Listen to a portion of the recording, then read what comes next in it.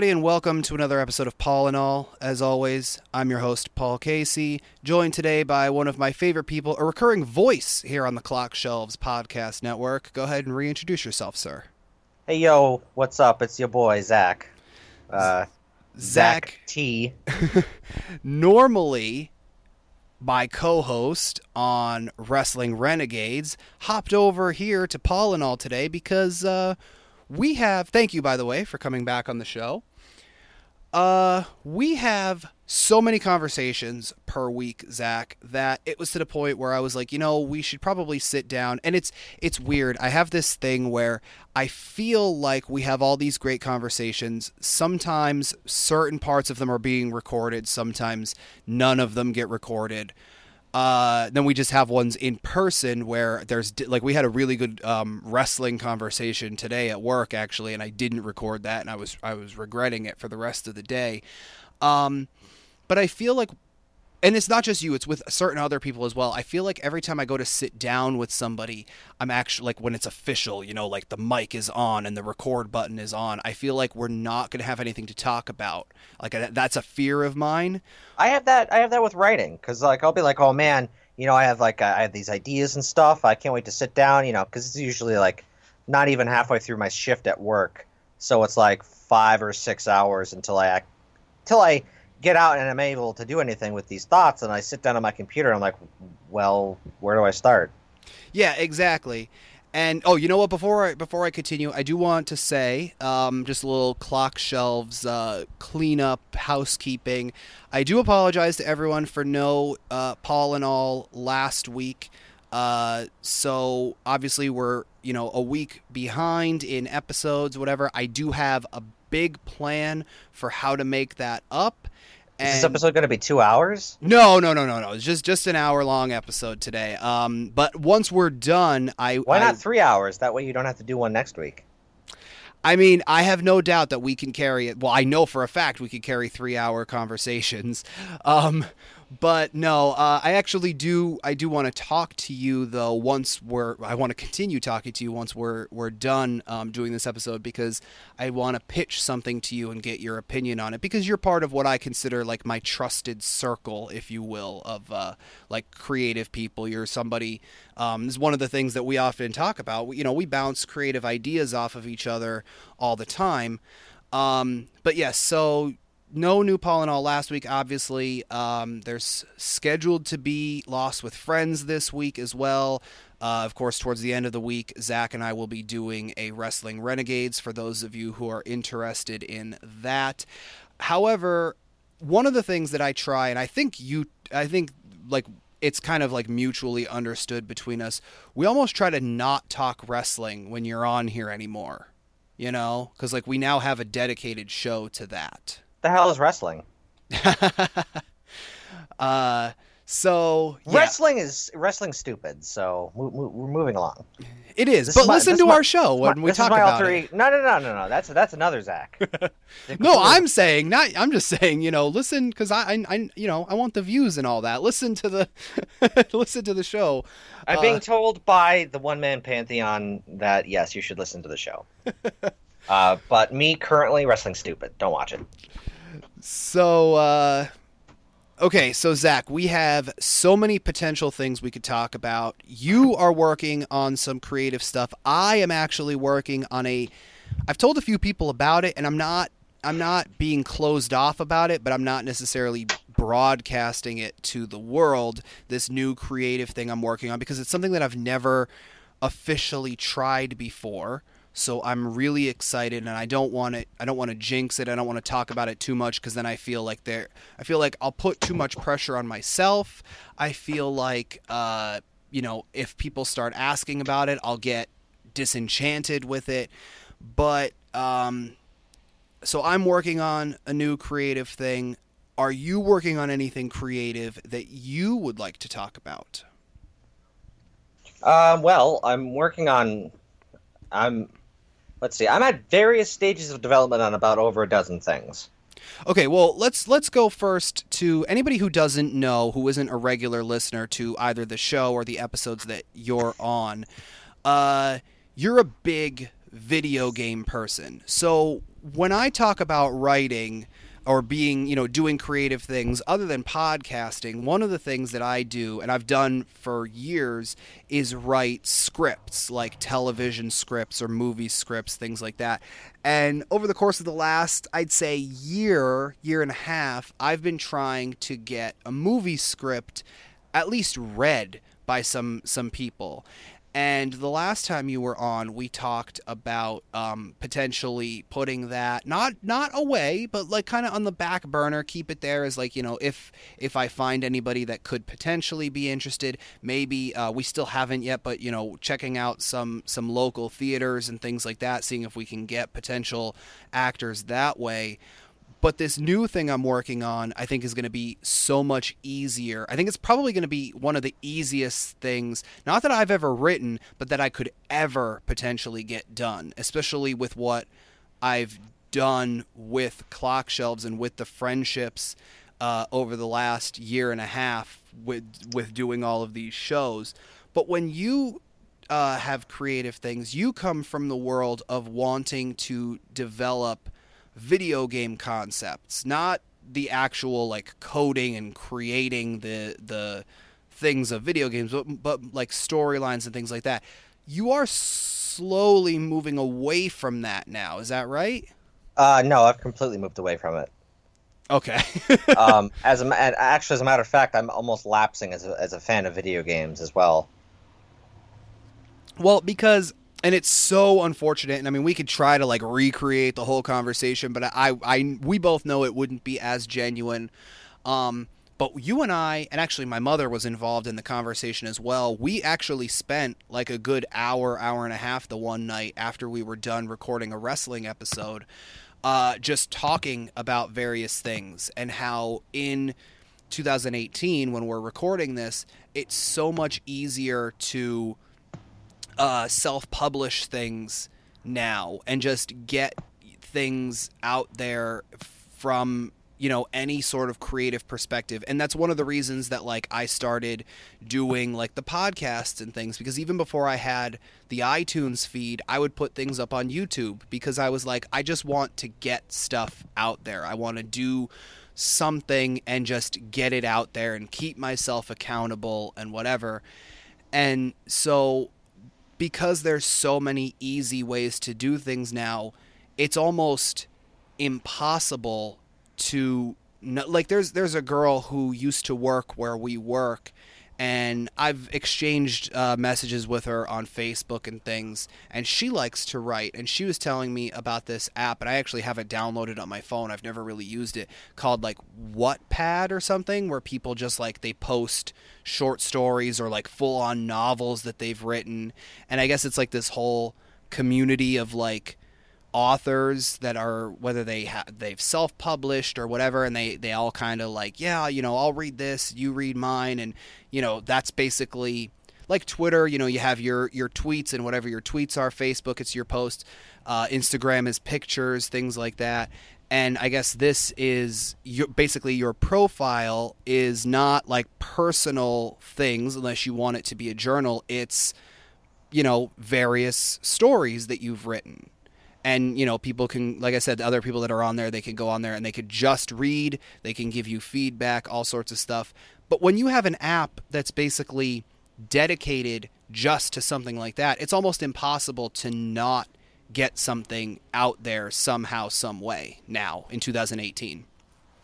Right, yeah.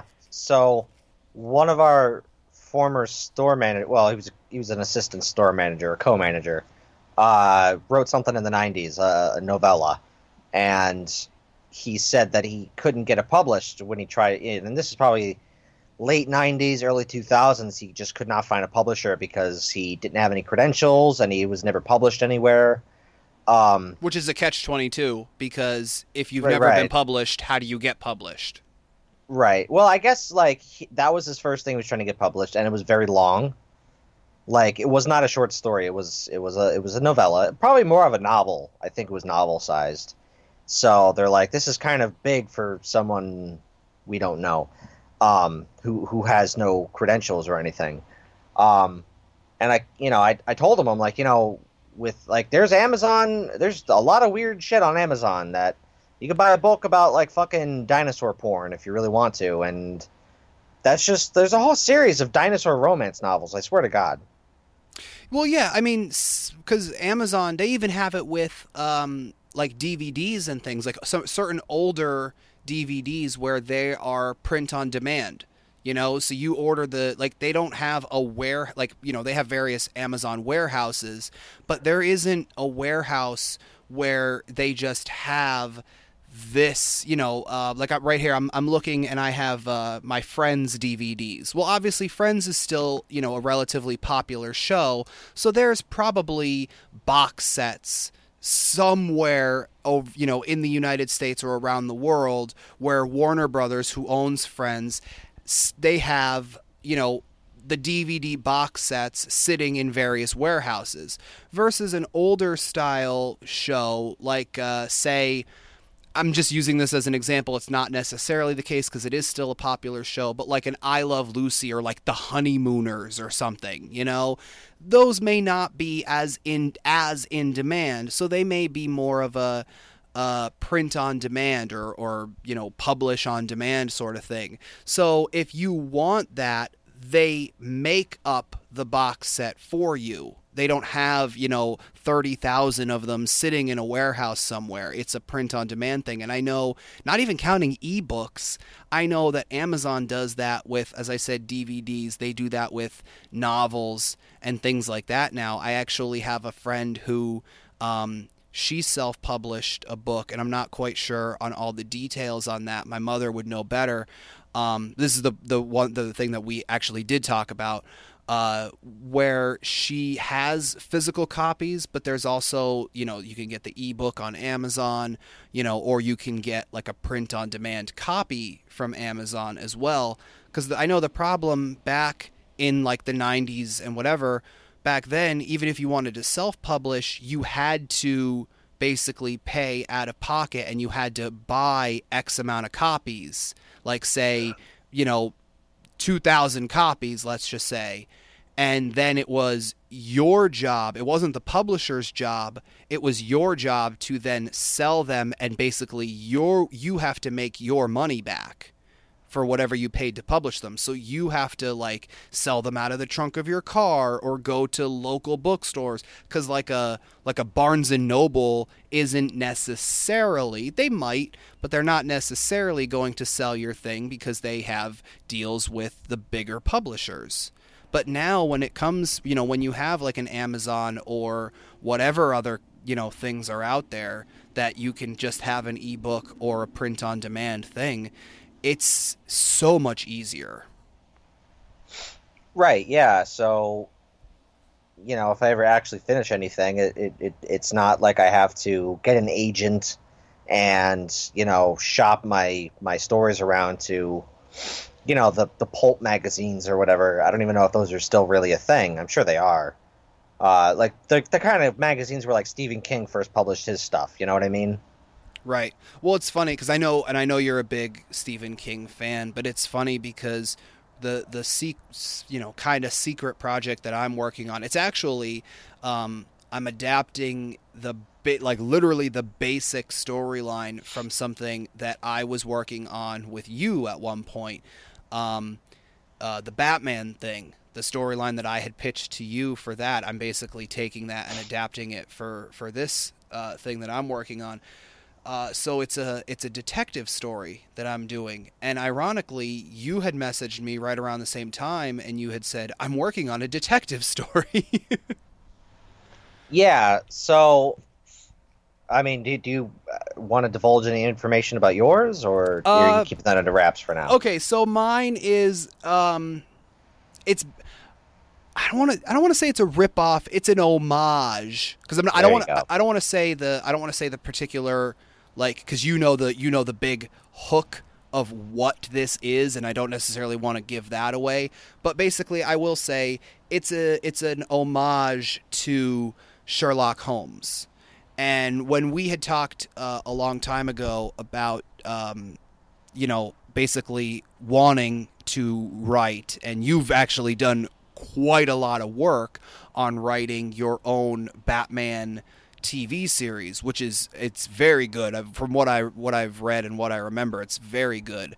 And I came up with kind of like a 3-episode arc where I was like, oh, I would love to sort of do this, and I started writing it.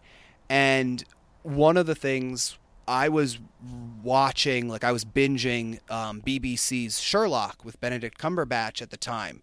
So, and you had even said that was sort of an influence on your Batman thing. So I was like, oh, this is great. It's because the story that I had, it was more detective, not so much super, like obviously, because it's Batman, you have to have like some superhero fantastical type elements, but I was writing it more as like a detective thing. And so that's the sort of thing that I'm adapting now, where I'm taking like the detective elements. And one of the recurring things in this is that actually the police officer who kind of, because Sherlock is like a consulting detective or whatever, and there's a police officer or a detective who comes to our main character and basically says like, oh, I need help from the real life Sherlock Holmes. And he continually says, I hate that nickname. Like he's like, I hate that so much.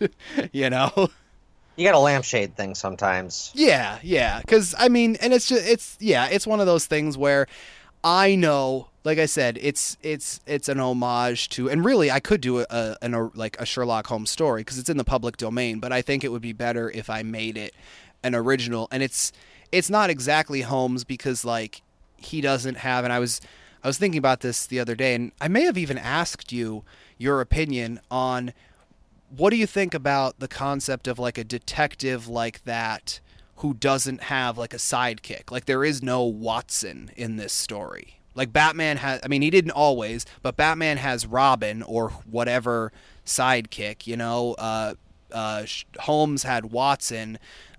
Even what's her name? I can't remember the woman who did, Agatha Christie, I think, did like Hercule Poirot and stuff. Like even one or two of her, big detectives had sidekicks.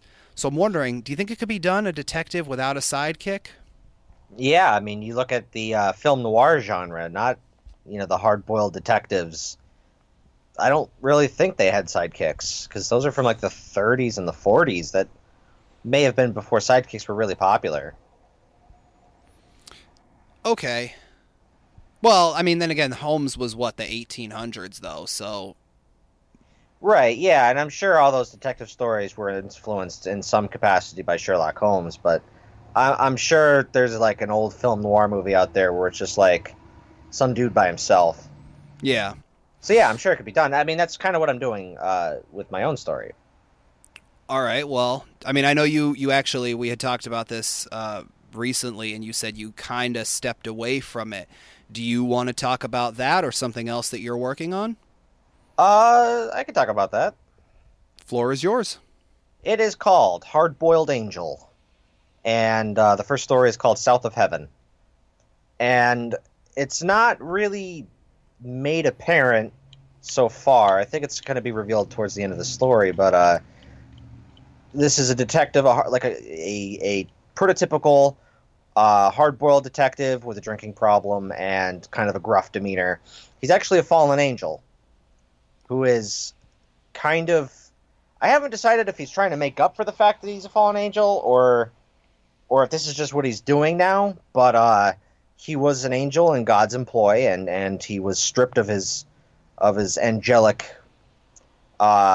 membership and lands in a city called Precipice, which is inspired by the city of Wilkes-Barre, or the area that we live in. Right. Where, Precipice was once great because of, I don't know, mining or the textile industry or whatever, and that stuff moved away. And what moved in its place? It's like urban decay. Yeah. So Precipice is, and I don't think I name drop him at all in this, but I do know it's currently in the grip of like a high demon or a devil, Zabeza, and he has these 4 horsemen of the urban apocalypse, and they each represent like a kind of a like an aspect of urban decay. See, now it's so interesting because, and I don't know if we've talked about this on the podcast before. I know I've talked about what Gateway, which I know you and I have talked about at length because you've actually been a huge help on that creatively, which is the supernatural type TV show, kind of sort of loosely for legal reasons, but not based, but sort of based on the place where we work. And I've done other things in the past because and I've talked about it many times. Everybody knows I'm a huge fan of Lost. I'm a huge fan of Buffy and Angel. I'm a huge fan of Battlestar Galactica, which I know you can relate to. And just sort of like clearly fictional, like, fantasy type shows, but the ones that also have things that relate to real life, like Buffy's sort of thing was like, high school is hell. And like that was sort of the thing that set the show, that set the show off. That's why all these weird things happen, because like, you're dealing, like in the one episode it was the boyfriend who, you sleep with him and he doesn't, he turns into a monster because he doesn't call you the next day, and he starts to treat you badly because he got what he wanted from you, basically. And there's a twist to that, but it was basically that, but he literally turned into a monster sort of thing on Buffy, Or there's a guy who they basically did like a Jekyll Hyde thing where he was taking a potion sort of thing, and he he could be cool and calm one minute, and then the next minute he was like in a fit of rage, and he's like, I can't believe you were talking to that guy. And the girl is just like, he was asking notes about biology, and he's just like, I don't care, you can't be talking to anyone else. And so that sort of thing. And that's sort of, I try in my writing to do that, to keep it sort of grounded. And I think I personally, not to toot my own horn, but I think with Gateway, with the ones that I've actually written, I think I did a pretty good job with that. There's other things, like I said, like I actually have a show that's inspired by Lost. But it's interesting because over the last year, 2-3 years maybe, I've actually tried, and I think I've talked to you about it, how I find it very, very difficult to do, where I've actually been trying to not put like fantastical elements. I've been trying to keep things grounded because I'm like, oh, well, if there's not like too much like CGI or special effects needed, like it would be so much easier to film and make these things. And it's funny to hear somebody else saying that they have, not that, and I know you've always, done a lot of like fantasy type things as well, but it's funny hearing now I'm trying to do things that are very like natural, quote unquote, normal things versus, hearing someone else pitch basically like, here's my fantasy story. And it's really fun to hear because it's like something that I'm not involved in at all, but it is sort of weird because I'm like, wow, like I do fantasy stuff too, but I'm not right now. Like I'm in a weird headspace about it. Right. But no, I like that. It actually, it does remind me the way, yours reminds me of, and I mean this as a compliment, the Angel TV series, the Buffy spinoff, mixed with Kevin Smith's Dogma, almost. Okay. Which I know you're not a big Kevin Smith fan, or you've never seen the Kevin Smith movies. Is that right? Correct. Okay, so in Dogma, basically Ben Affleck and Matt Damon, and like Alan Rickman is in it as well, and there's a few other people who play different angels and things. Alanis Morissette plays God, actually, towards the end. But Ben Affleck and Matt Damon are angels who, they're still angels, but they were sent, they were cast out of heaven, and they were sent to, they weren't sent to hell, they were sent somewhere worse, Wisconsin. Okay. That's the joke in the movie. And so basically they hatch a plan to basically undo the universe by proving God wrong. And so like it's a whole thing, but like at one point they actually have, you know, like their wings and stuff, but just the fact of like, you know, an angel cast out of heaven and stuff, that it reminds me of that. But of course in the Angel TV series, he's, you know, vampire detective, and you know, he has to like right the wrongs that he's done in life and whatever. So yeah, that's what yours. And I mean, again, I mean that as a compliment. I hope that's how you take it, but that's what it reminded me of. I mean, that's not bad company to be in. Yeah. Well, especially you know me, so you know that I do speak highly of those two things, so, you know.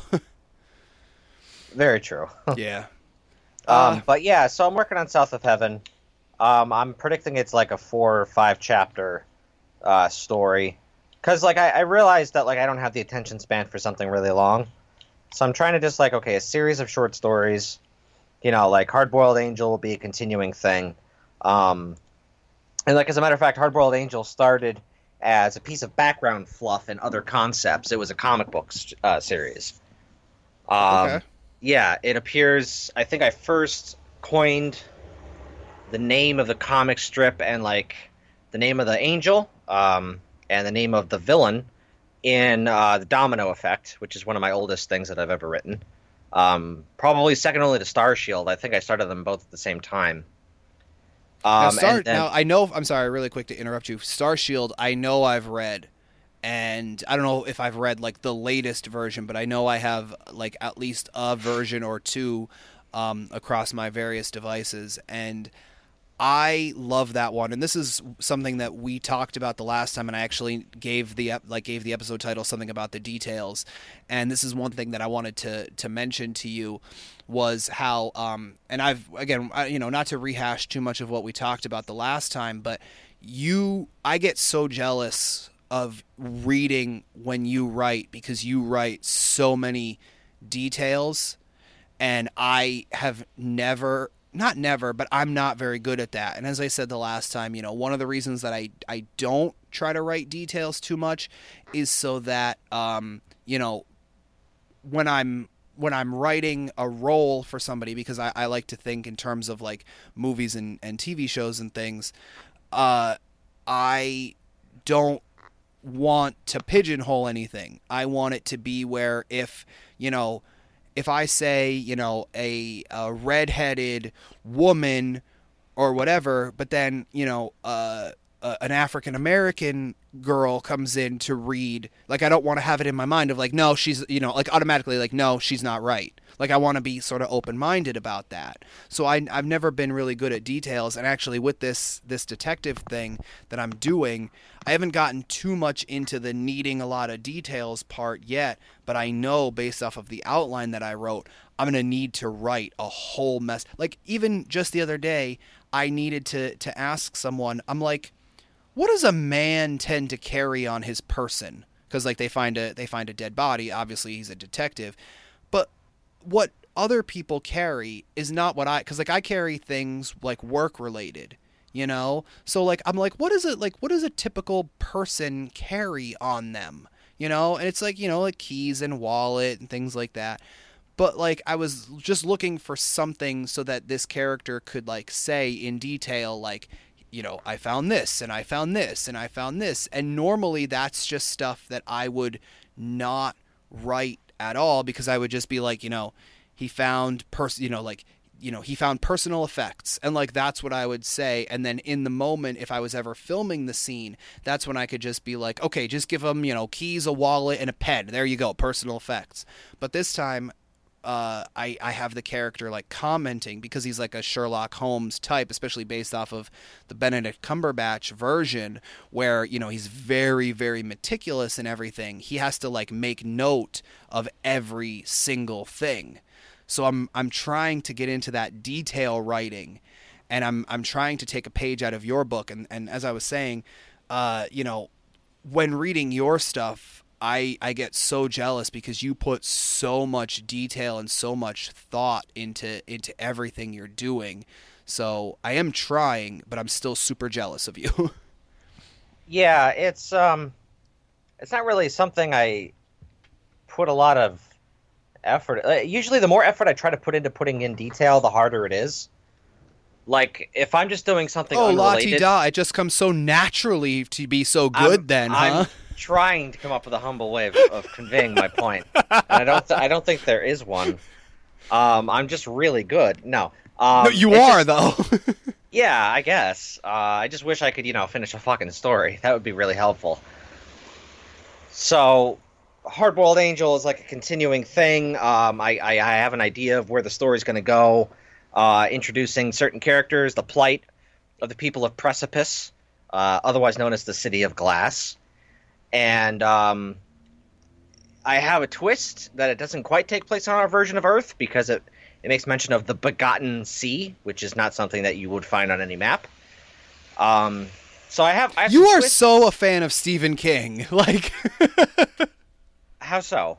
because that just sound like the fact that it's Earth but not Earth, and Well, that's whatever. not a Stephen King thing. I No, mean, but come that's on. because I know what you're reading, and that very much sounds like the current thing that you're reading, where it's like sort of Earth but not Earth, and Well, it's actually more inspired by a manga, JoJo's Bizarre Adventure. And at one point, I'm not super sure what happens, and neither are fans who read it because it's really vague and esoteric. But at one point, like, it's so far into the future that just time is cyclical, so we're just right back to where we started. But there are differences. Okay. So that's sort of what I'm doing here is that this is another cycle. And, of course, God and his angels and demons and stuff, they're eternal. And that's an eternal war that just happens over and over and over again. So it takes place on Earth, but not the Earth we would recognize. I mean, there are similarities. I'm playing fast and loose with what version of noir I'm going for. Am I going for classic noir, where it takes place in like the 30s and the 40s, or like neo noir, like L.A. Confidential, like more modern? well, that's the thing with mine. I'm trying to make it so that it's not set in any particular time period. Like there's one point, because like there's certain things, and I've even found this watching like older TV shows. Like at one point, a few years ago, I tried watching the TV series Roswell, and I really liked it. I just never got the chance to finish it because Netflix, it went off Netflix. I gotta find it's probably on Hulu or something now. But at one point, like they're trying to break into a place. Now that show was in like the late '90s, early 2000s. I think it was like '98 to like '02 or something. Let's just say. So, but at the one point, like they're trying to in season one, they're trying to break into something in their school, and so and so is supposed to be the lookout in the car across the parking lot, while the other one is like up on the side of the building, like on the fire escape or whatever. And I'm just like, and like the one in the car, the lookout sees somebody pulling in, and they're just sitting in their car like, oh no, I hope they see this, they got to get out of there. And for a brief second, I'm thinking, just call him, just text him. And then I'm like, oh wait, it's 1998 or 99 or whatever. They didn't have cell phones then. So it's very, and I'm sure you're probably having this as well, where it's probably difficult to just not say like, and then he pulls out his cell phone and sends a text message or something. Well, I'm not sure exactly what time period it's going to be in, or if it's going to be in a pastiche of time periods. Like I make mention of the war, capitalized. So that could be any war, but I guess I'm taking inspiration there from Batman the Animated Series, which is it's the perennial Batman cartoon. If you say you're watching the Batman cartoon, that's what you're probably talking about. The good one, yeah. The good one, right? And that took place in like a very 30s, 40s type of setting, but there were computers and robots, so it was sort of like, what if technology advanced, but like the culture didn't, kind of deal. Yeah. So, I mean, I might have him pull out a cell phone. I don't know, but I'm still trying to wrap my head around exactly what kind of world I'm dealing with here. Well, yeah, that's the thing is like I said, for mine, you know, like again, I was saying about like personal effects, and it's like, well, now it would be cell phone, but I don't have the cell. And like even at one point in the story, there's a, you know, like there's a robbery, or maybe two or three, and it's like, I figure it's gonna come up at some point from somebody who's consuming this by saying like, well, why don't they just watch the video, like the security footage?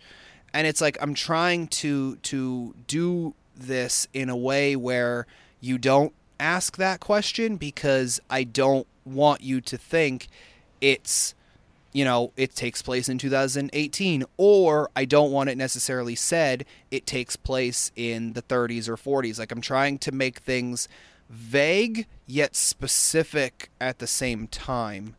That's difficult to pull off. It is. It really is. Yeah. And, you know, what's funny is about, like, cell phones and writing stories and stuff. You see it in horror movies a lot, where, like, okay, so they're in a situation and they could dial 911 because they have a cell phone in their pocket. Okay, there's some sort of, they're just interference or something. Like, they have no signal. Like, it's just, like...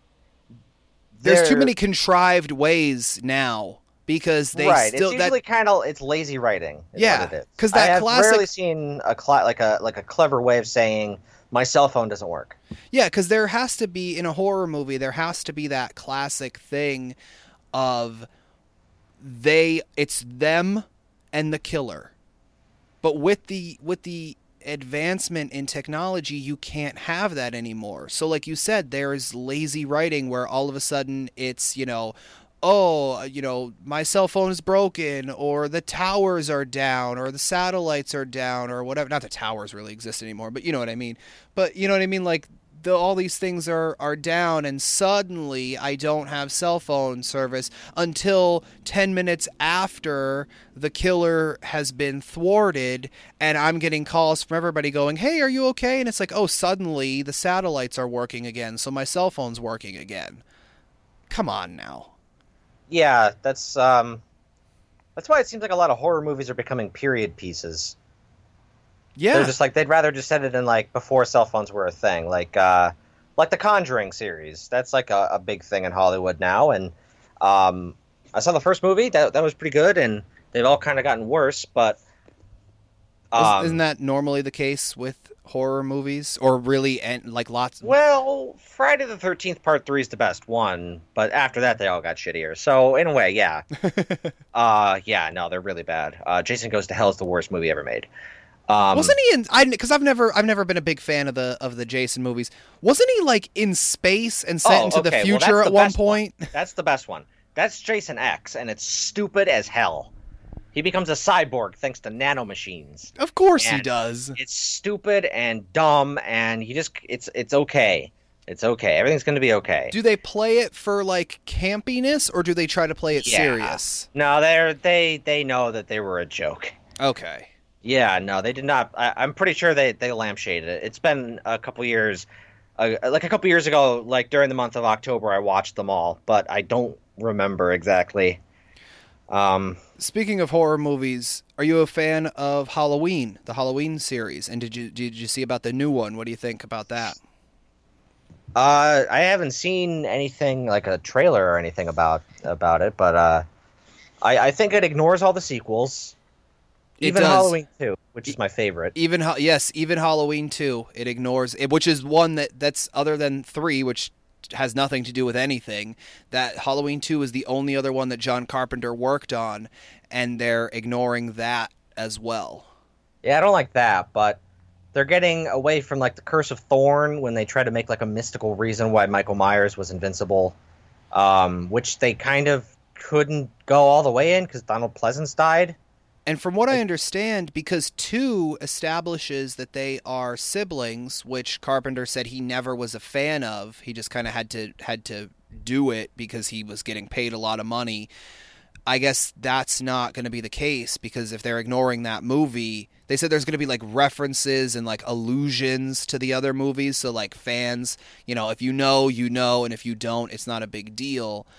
But the sibling aspect is going to be taken away. It's for some reason, just like in the original one, he is just trying to murder her for whatever reason.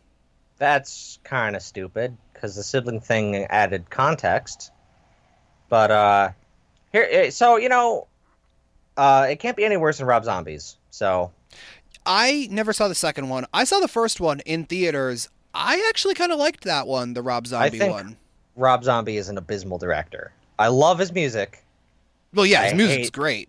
Yeah, as a solo artist, I even like got into White Zombie. They're pretty good, or at least their later stuff is. Yeah. They're more noise rock at first. Well, yeah, Kinda because White avant-garde. Zombie is more what, like the later is more kind of what he just stuck with when he went solo anyway. Pretty much like their later stuff and his solo stuff. There's like no difference at all. But Yeah. but no, I don't really like him as a director. Well, he doesn't. It's not. I mean he I can see what he's going for. He's going for like the '70s B movie exploitation Yeah. thing, Yeah, and he nails it. But Yeah. it's just not my bag, I guess. Well, it's not really. Like, I mean, if I watch like those actual movies, I'm like, okay, this is whatever. You know what I mean? But for some reason, I don't know. I think he does very good homages to it, and it's just one of those things where maybe we talked about this in the last time you were on. I have the feeling we've talked about just this concept in general, and I know I've talked about it with other people.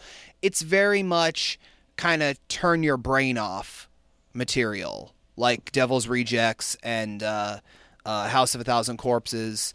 I even watched. He didn't direct it, but he was like it was his thing. The Haunted World of El Super Bisto, the Lucha Libre cartoon thing. Like it's very much just like turn off your brain and just watch it. If you're into it, obviously, but yeah, that's kind of how I look at it. I don't look at it as like I'm gonna be very critical about this, or this is the movie that I'm gonna go into work talking about tomorrow or whatever. Like I may say like, yeah, I watched it, but I'm not gonna be like, oh my god, everybody, you have to see this movie, you know? Right. Yeah. I don't know. It can't get any worse for me than the Halloween that Rob Zombie made.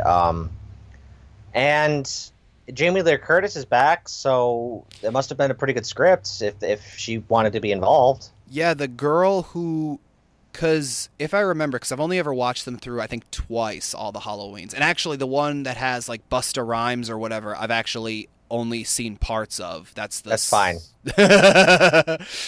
But if I remember correctly, it's 1 and 2, then 3, because 3 I've actually haven't seen because I'm like, well, if it doesn't have Michael Myers, No. like I don't really care. It's garbage. I've heard it's good if you don't think about it in the context of the Halloween movies. Like as a movie, a horror movie, it's like Maybe. okay, But you know what's funny is that like the month of October, AMC plays classic horror movies, and like they'll do Halloween marathons, and the one that they always omit is 3.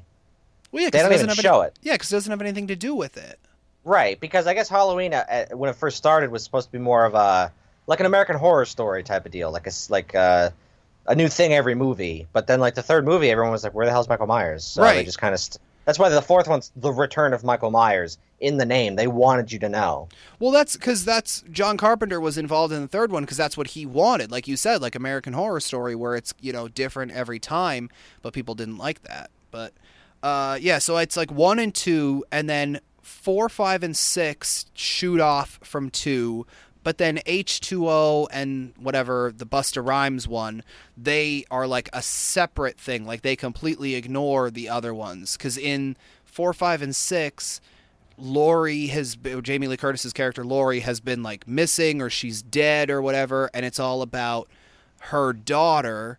But then in H2O and the other one, she has a son and she's just been in hiding for 20 years. And Also, in one of those movies with her daughter, I think it starts with Michael Myers like going into the sanitarium that she's been in and just kills her.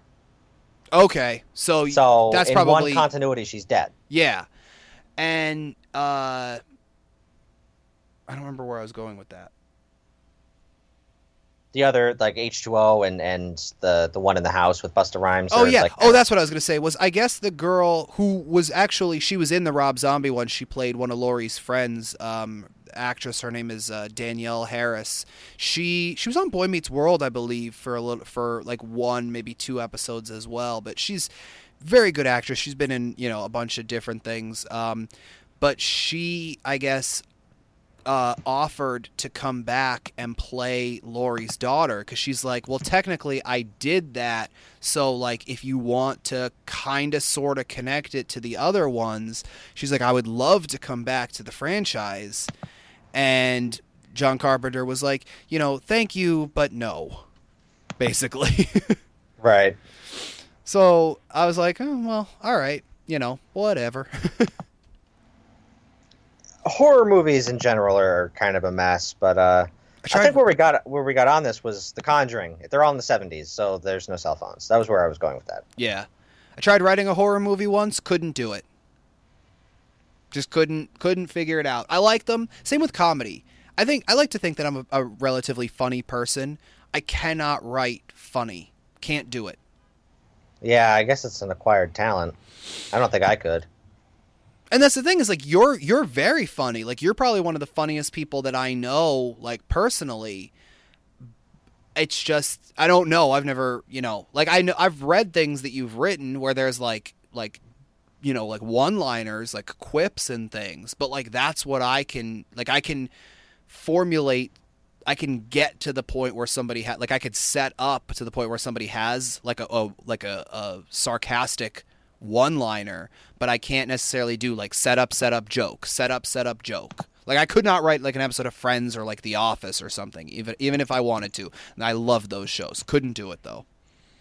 Yeah, I don't know. It's beyond us, I guess. Switching topics though, Zach. Speaking of funny things, however, I have this article that I found the other day. I read it to a few people at work, and I would love, if you don't mind, because sometimes I do this on the show, I would love to get your take on it. Okay. This is from the Daily Wire, which is a relatively it's a conservative news website, but they report just all sorts of news, and they sort of just point out, like, they pull a bunch of Wire stories. Now, this one has absolutely no leaning politically one way or the other. This is just basically, here's a dumb thing that happened. Okay? Sure. Written by Hank Berrien, published July 18th. Okay. Here's the headline, because this is what caught me. You want to talk, I think we've talked, at least off mic for sure, about like the concept of like clickbait and things. This is a clickbait title if I ever heard one. Man asks woman out on date, steals her car, then things get even weirder.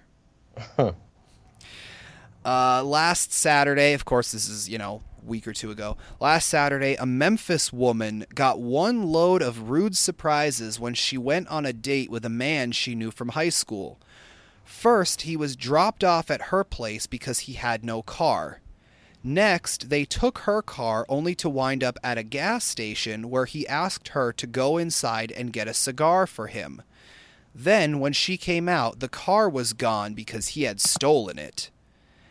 And that wasn't even the worst surprise. The man took her car to go on another date with her god sister. That guy's got swag. Faith Pugh said she hadn't communicated very much with Kelton Griffin after high school, but said, quote, he just out of the blue texted me and asked me to go out, unquote. She said, I don't know who dropped him off. He just got dropped off. After they took off in Pugh's black Volvo, Griffin said he couldn't decide where to go. They finally stopped at an airport area gas station. Pugh said he asked me if I could go into the gas station for him to get a cigar. Pugh said he drove off, I came outside, and my car was gone. After Pugh... Wait, hold on. He has no swag. He's smoking gas station cigars. What a fucking... That's the scummiest thing about this whole news article. That's where I draw the line. Jesus Christ. After Pugh's mother picked her up, Pugh was texted by her godsister, alerting her that Griffin had asked her out. Pugh responded, I said, okay, well, send me the address to where you at, and I'm on my way. Tell him to come on. Utilizing the GPS on her godsister's phone, Pugh said her and her mother ultimately found him and her godsister at a drive-in movie theater.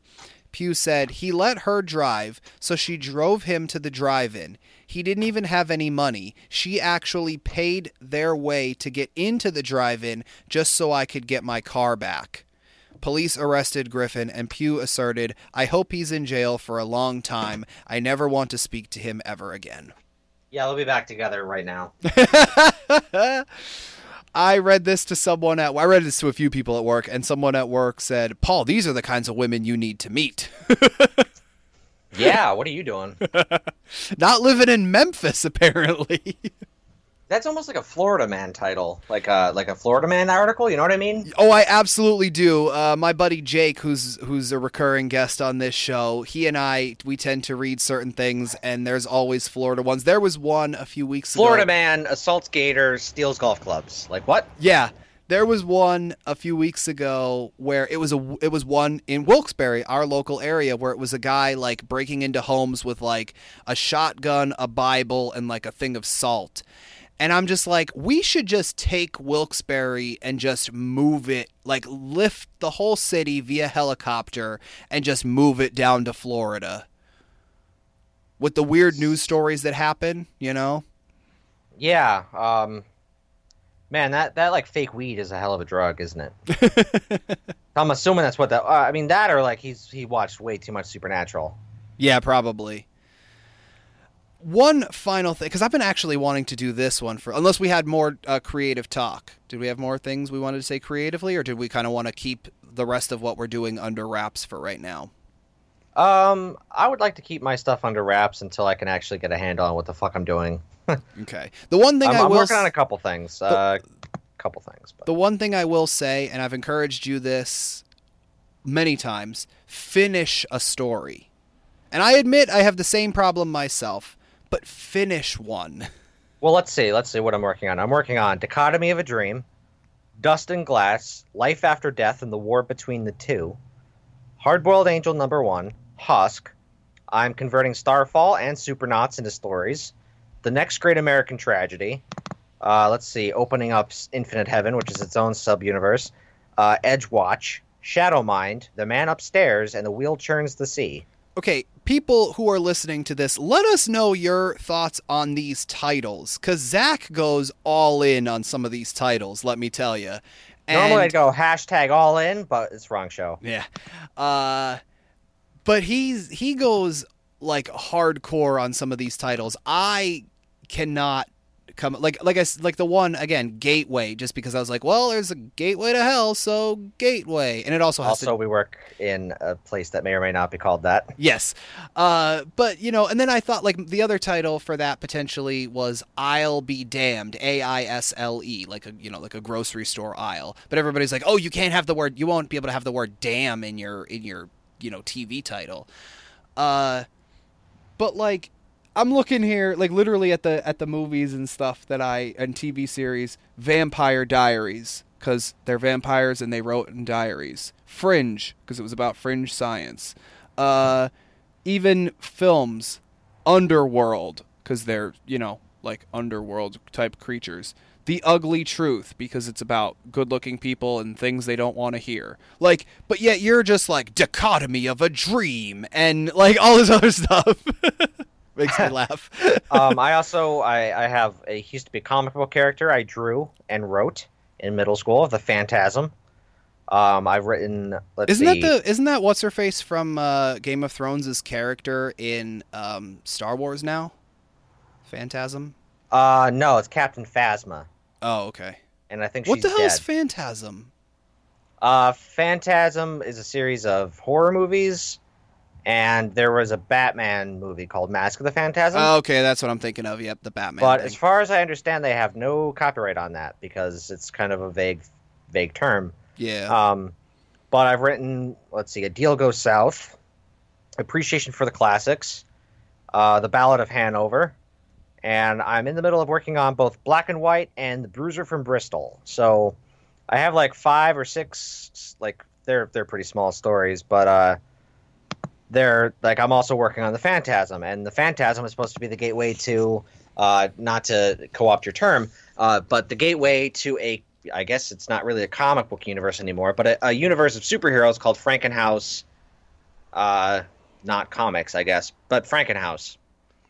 That's another one I tried writing once. I got about I wrote the whole outline, but then when the actual scripting it came to the scripting, I ran into a bit of an issue. I tried writing a short comic book thing, going back to what we were talking about before with like not wanting to, like trying to write more realistic things for me.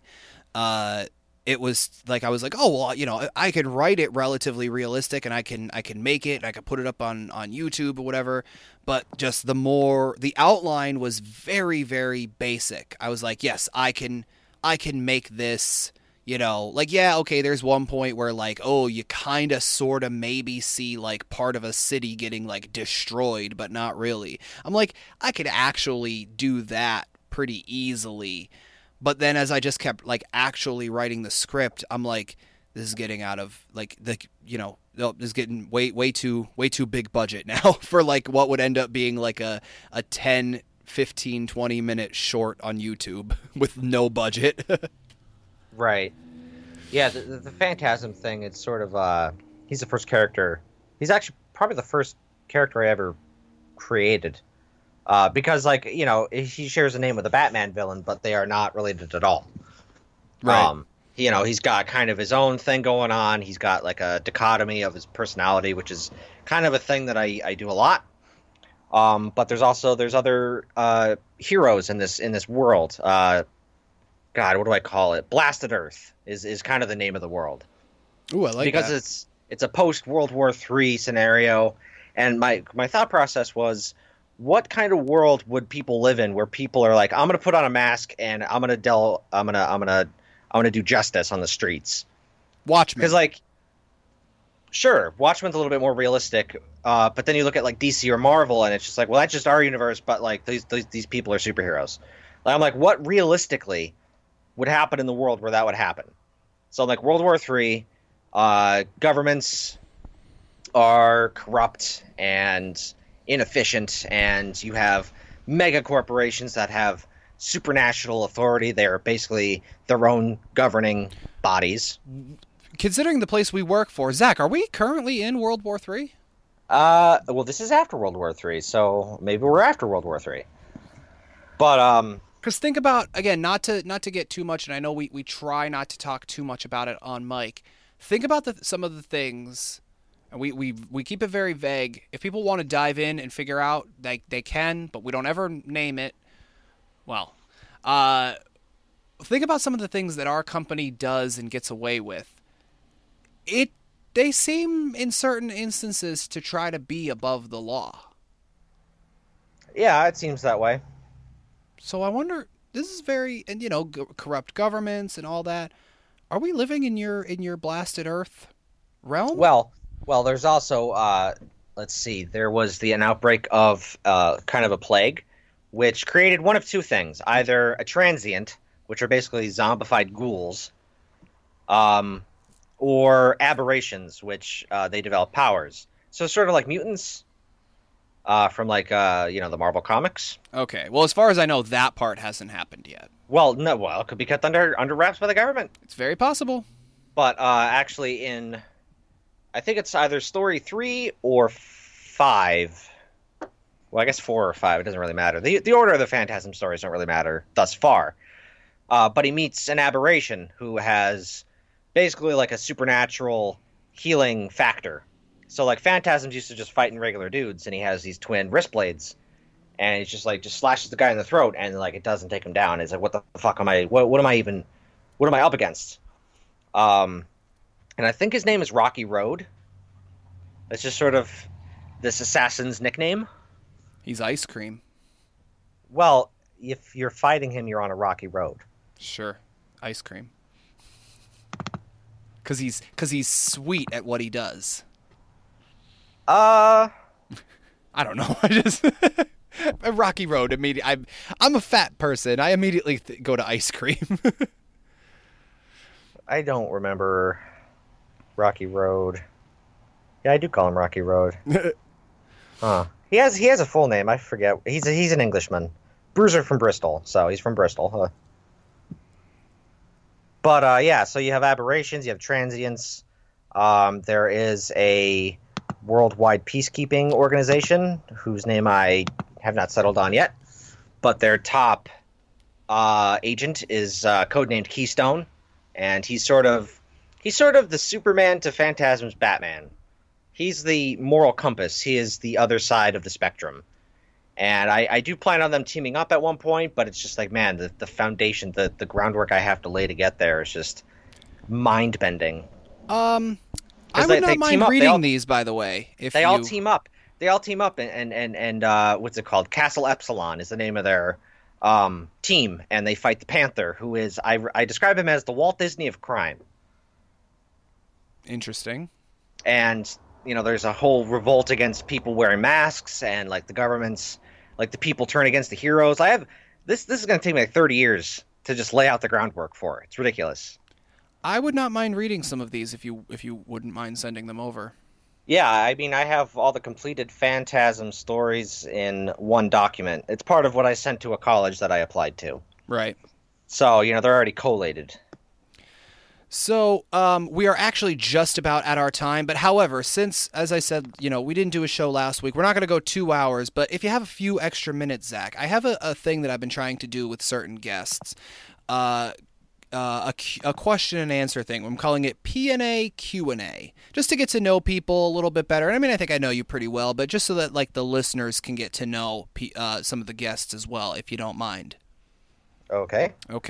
I'm just going to ask some just random questions, okay? I have them here, so I'm going to be just browsing through. What is your favorite holiday? Probably Halloween. Okay. Do you remember, or should I say, who was your first kiss? My first girlfriend. How old were you?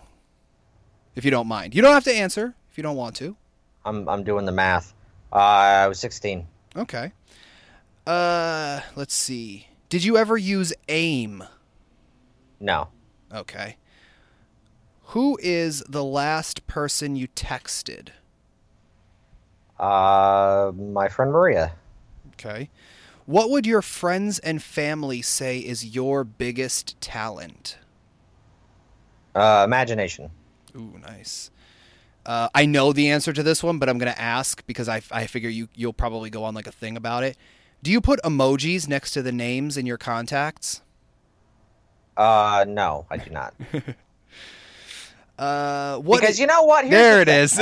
Here's the thing, Paul. All right, we are not the ancient Egyptians, okay? The fact that people communicate through pictures, that's going backwards, okay? I'm a forward thinker, all right? I walk forwards, not backwards. Walk like an Egyptian. No, because they walk backwards. Do you see the problem? That's going to be my campaign slogan. I walk forwards, not backwards. Bam! Elect me. What is your favorite current social media platform? I hate them all. Okay. Like Facebook is just like a lot of like people sharing fake news that it takes like 5 seconds to determine whether or not it's valid or not. And Twitter is just, I've found it's just a bunch of echo chambers shouting at each other. Twitter is my personal favorite. I love that. I've loved that for a long time. I was on Twitter, I'd say probably a year or two after it was founded. Cool guy. Huh? I guess you're a cool guy, huh? Yeah. I'm a bit of a hipster, Oh, hey, Zach, here's a joke question for you. How much does a hipster weigh? Can you weigh someone in craft beer? Well, the answer is about an Instagram. Yeah. Yeah.